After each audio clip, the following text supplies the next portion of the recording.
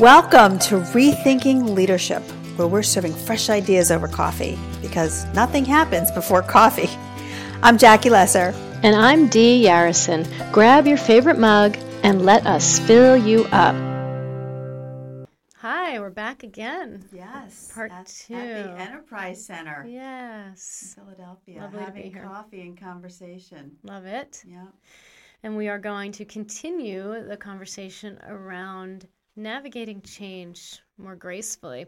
And in our last episode, we talked about sort of the science behind change, what's happening in our bodies and brains.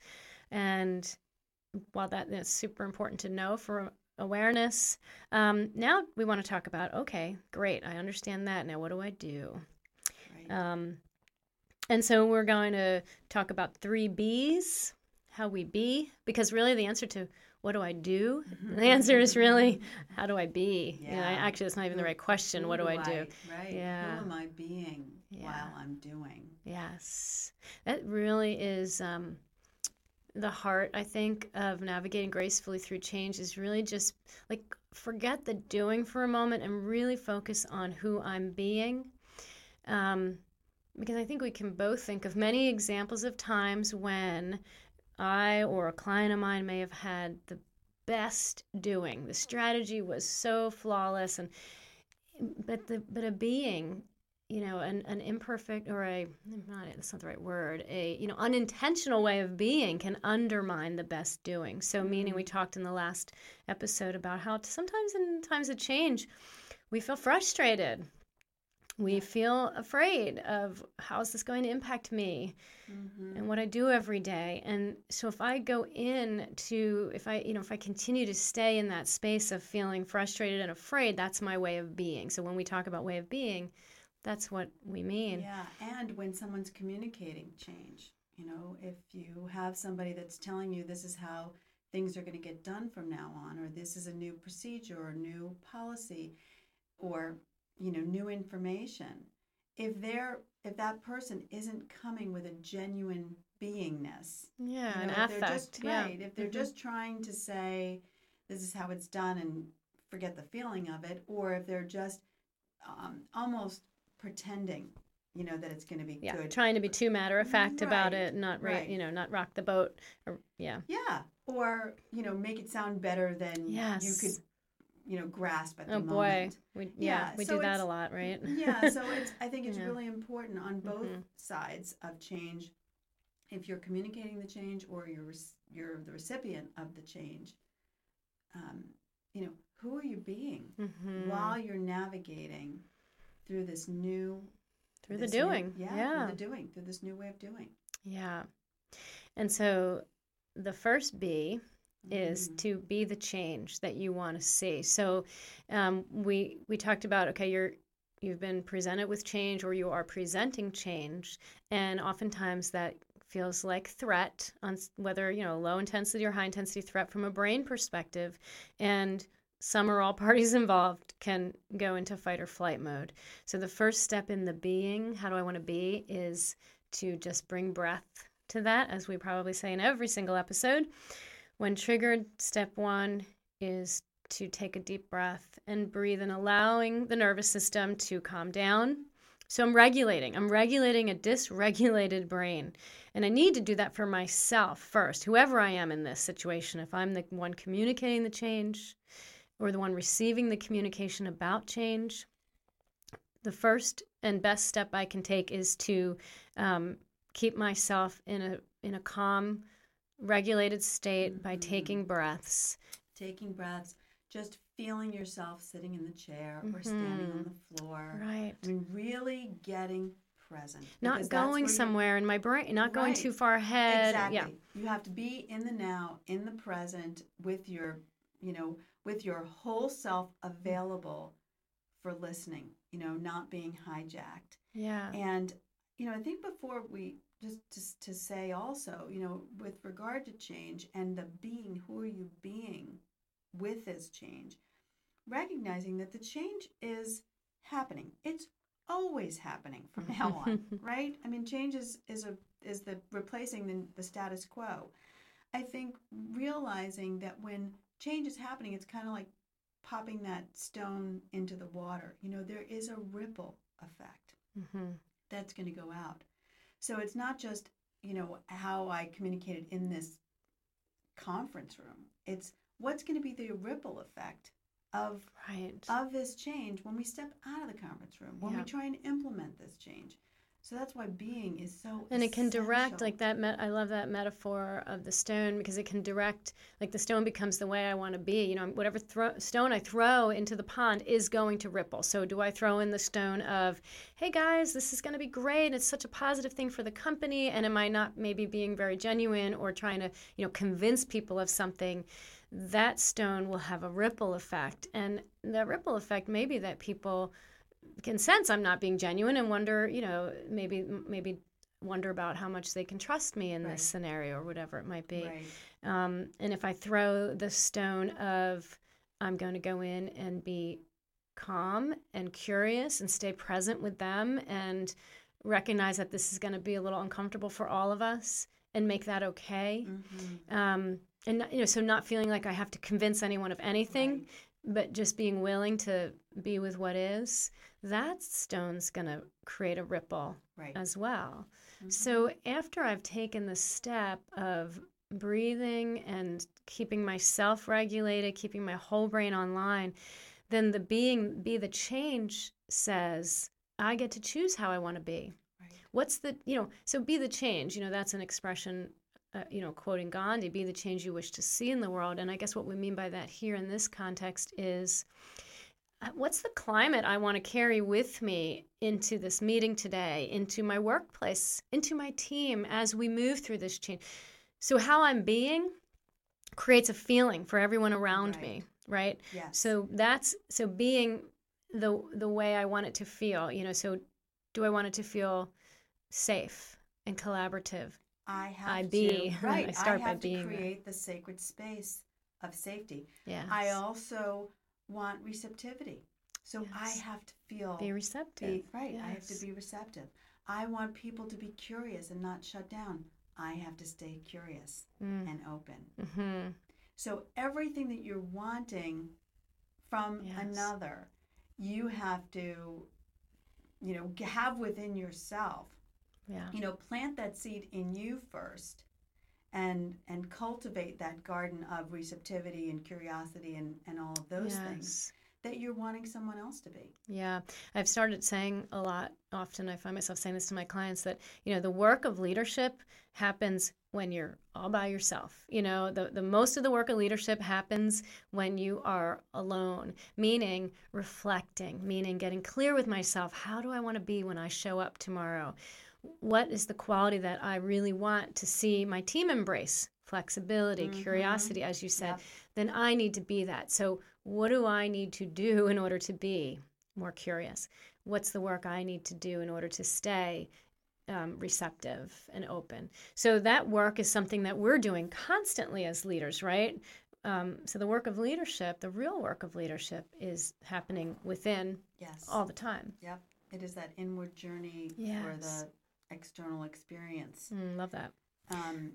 And I also think just this, from our last episode, we talked about awareness.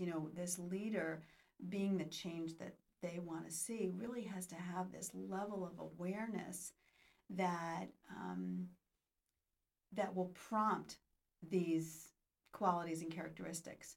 To understand, oh, wait, I'm now feeling my status being threatened because these guys aren't, changing quickly enough. So just, regulating from that standpoint.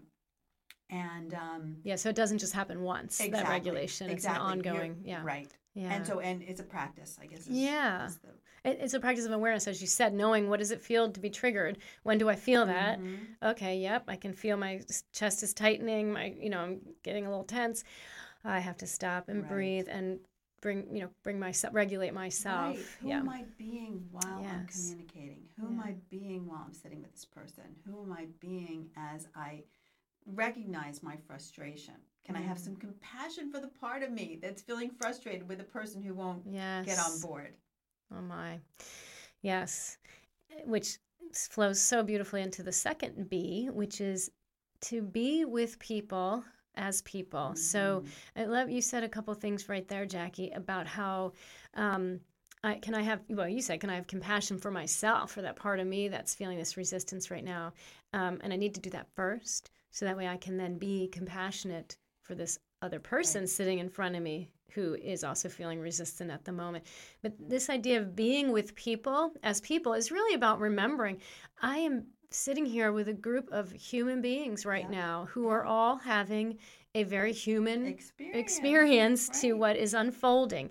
And so the thing to do is really, the way to be is to acknowledge that and to recognize, this change can feel uncomfortable.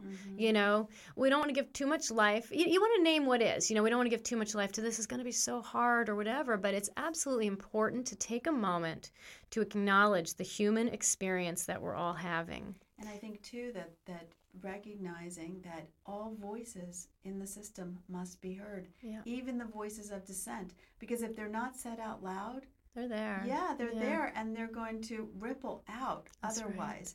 Right. I do reflect back on Leadership and Self-Deception by the Arbinger Group, and I think about, when we're with people as people, there's a completely different experience than being with people as objects, either in the way or as the way of me getting my stuff done. Yeah. Can we just pause there and pull that apart a little bit, because that is huge. That concept comes from the work of Arbinger, which we'll link in the show notes. The concept is to just see people, and how often are we I'm looking at a person, and I'm not seeing a person, I'm seeing an obstacle. I just need them to accept this change and move on. Yeah, even right? You're in the way. Even a parent, because just need you to get dressed. I just need you to get out the door. I just need you to do your homework. Yeah. Right. Or I'm seeing you as the way, So again, that's another way of objectifying people. And, if I just get if I get their buy-in to this, it's going to be easy, or, whatever it is. So we make people into obstacles or vehicles. You are the way, or you are in the way. And in both of those ways of seeing people, we're not considering their full humanity and allowing for their full human experience. And I love the analogy of parenting. I think that's just an easy one to go to. Little kids, they're having a tantrum. They don't want to get dressed. And if I meet them in that tantrum, but you have to get dressed because we're late, and they don't care, and then it's just a sense of force. And I, take my fists pushing up against each other, well, you just do this, but I don't want to do that. And if we can open those fists to our fingers, flowing together, a sense of flowing with, it just creates so much ease in the situation. So how do I create that in that instance with the toddler? How do I see, or not even toddler, any kid, how do I see that kid as a person in the moment? Right, with feelings, with emotions, with desires, with wants and dreams and hopes and and fears. He wants to keep playing with his trucks. He doesn't want to get out the door. Or, right. Well, we're talking about another person just in general. Yes. Right? So remembering that when I be with someone else as a human being, I am creating that relationship where actually something can happen, something generative, something, collaborative and co-creative. And, back to what you were talking about in the last episode, when you're, when people are told what to do, it can be more difficult than if they are co-creating, right? Because people tend to support what they create. So collaborating, co-creating, having conversation with people as people. And that might start with a willingness and the courage on our part to name what we're noticing. So if I'm noticing a child having a temper tantrum, or I'm noticing an employee being resistant or feeling frustrated, I name that. This is hard. You're not very happy about this right now. Or, I see that. Or, not even naming that they're not happy. What's going on for you right now? Well, how are you feeling, right? And I don't know if this is true, but it appears that you're resisting this. And so I want to understand. Yeah. So I think part Yeah, of and I think the languaging is really important there. So I might say, I'm sensing some resistance. I feel that too. What do you feel? So I think it is important that we kind of lead the way in that, to articulate what is. Like, make it safe to say this, this doesn't seem great right now, I'm not loving this or whatever it is. But if we model like that safety to say the truth, and then ask the question, I notice some tension in the room right now. What are you noticing? It's a way of meeting them where they are, but then we're going to pull them forward from that place. And we talked about this earlier, that it's not easy to emote. If you're used to being, quote unquote, the boss or, the supervisor, and you're not used to sharing feelings or having this level of conversation, I think that the best thing to do is use your genuine curiosity. What's going on for you right now? It feels a little frustrating over here because I'm not getting any feedback from you. Yeah. So I really want to hear what you have to say. Understand what's going on, what you're feeling, what are you thinking? How is this for you? Yeah. So really being genuinely curious about their experience is important. So being with people as people is seeing them, seeing you. I see you're frustrated. Tell me about that. I want to hear what's happening for you. And I also think, just coming back to the human experience, you don't even necessarily have to make anything different. You don't have to change it for them. You don't have to fix it for them. What you do have to do, though, is listen. And as they're talking, okay, so what I heard you say is that you're worried about, the efficiency of this change. You worry about the effectiveness of the change. Okay, is there more? Let's what else? Talk about that. Yeah, what else are you concerned about? Right. So this listening and the querying, and so that their concerns, their frustrations, their fears, their triggers, all those things can come to the surface and be revealed and be heard. And people want to be heard. They need to be. And I think it's important that we resist that urge to try to fix. Like, if the first thing that you hear is, so I hear that you're worried about the efficiency of the change. Well, let me tell you why this is going to be so efficient, blah, blah, blah, blah, right? That's not the time to reason with them. We're still in the relating, we're seeing, being with them as people. So we just want it all to come to the surface, as you were saying. Just keep the query going and stay in our space of curiosity. Yeah. And, and then the third B, it's really important that we be in action. We need to be in action. And so these steps before, where we're meeting where one is, we're articulating what we're noticing and asking questions, being curious about them. It's a way to enable that action, but we're not doing it for that reason, right? We truly need to be with the person and meet them where they are. And then the natural sort of thing that tends to happen is we're going to move forward. We're all going to move forward. And we want to do that in a way that feels aligned and together and related. Yeah, and I also want to say that these 3 Bs are not linear. They're kind of like in an upward spiral. As a leader, I'm consistently working on who I'm being. Yes. I'm always being with another person as a human being, and I am being in action, right? So the action is purposeful. It is gleaned, or it's begun with the end in mind. This is in service. This change is in service of something bigger than any one of us, and so we have to take a stand for the change, and at the same time navigate the nuances of how change happens.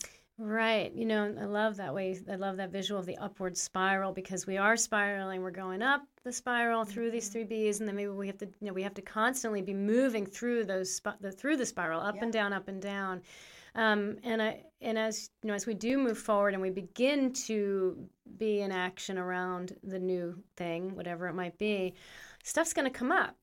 As I actually get my hands on it, and now I'm working with this new person, or my role has shifted over here, we be, as things come up, we be aware, and we be with people as people. Because one of the things I think is really important for us all to remember about change is, we might be excited about moving towards this new thing, this new way of doing, this beginning. But every beginning implies some kind of an ending. There's something that I'm no longer doing. There's someone that I may be working with in a different way, as you were talking about with that person who had full access to the CEO and then wasn't sure how that relationship was going to shift in this new, the new alignment. So there's always an ending of some sort. And so that's part of the process, is just honoring that, that as I take action, as I start something, and every, and I may that may continue for a long time, as the change unfolds and I really realize the depth of it, or what's really different for me on a daily basis, I may become aware of other things that I'm no longer doing that I used to love. Like with my story about the youth group, that was in the previous episode, where the structure completely changed. And while, as we moved into that change, it became aware of what other things were ending, that, so-and-so can't be here on this new night, so I don't get to see that person anymore. So I'm always, I'm aware as we continue to move through the spiral, as we're being in action, I may have to go back and be intentional about, okay, how do I want to be again now? Right. And I also think it is important. I'm glad you brought up this transition, because it really is important, even in families. When we used to always go to grandma's house for Thanksgiving, and now we're not going there anymore. We're excited about going to Aunt Jane's, but there was something really special about going to your grandmother's house. Yeah. So there's the ending and the middle part where it's all new, and then the beginnings, the new beginnings. Yeah. And so I think it's really, it is essential to honor those endings. And as a leader, to hold the space, as a parent or as a friend, to hold the space for those endings, and then to, welcome the new beginnings. Because also, holding that space for the endings is a way of being with people as people. Right. Something's different that you loved. Yeah. I get that. Mm-hmm. Yeah. And it's okay to just stay with them there for a moment, and then always, again, thinking of pulling forward by asking a question, So what is new? What about this new thing are you discovering is really using your talents, blah, blah, blah, whatever the question might be. But so, we're acknowledging that. We don't want to gloss over an emotion. Mm-hmm. It's so important that we get comfortable with just pausing and naming that for people. Yeah, and I think that the important point also to make is that when we're talking about these changes, obviously we're talking about it from a very holistic standpoint. Change happens at work, change happens at home, change happens in the family, and, it just all over, in all relationships.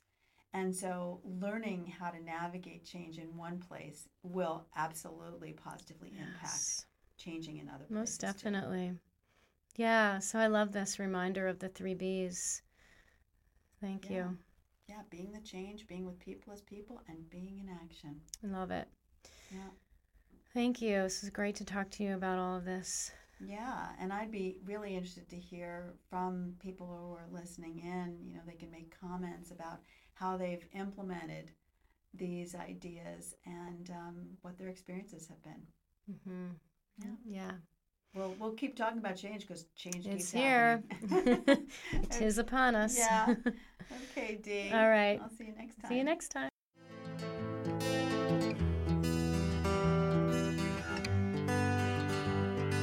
We're so glad that you were here with us today, listening to Rethinking Leadership, serving fresh ideas over coffee. You can connect with Jackie Lesser on JackieLesser.com, and you can connect with me, Dee Yarrison, at EssentialShiftNow.com. And we'll see you next time.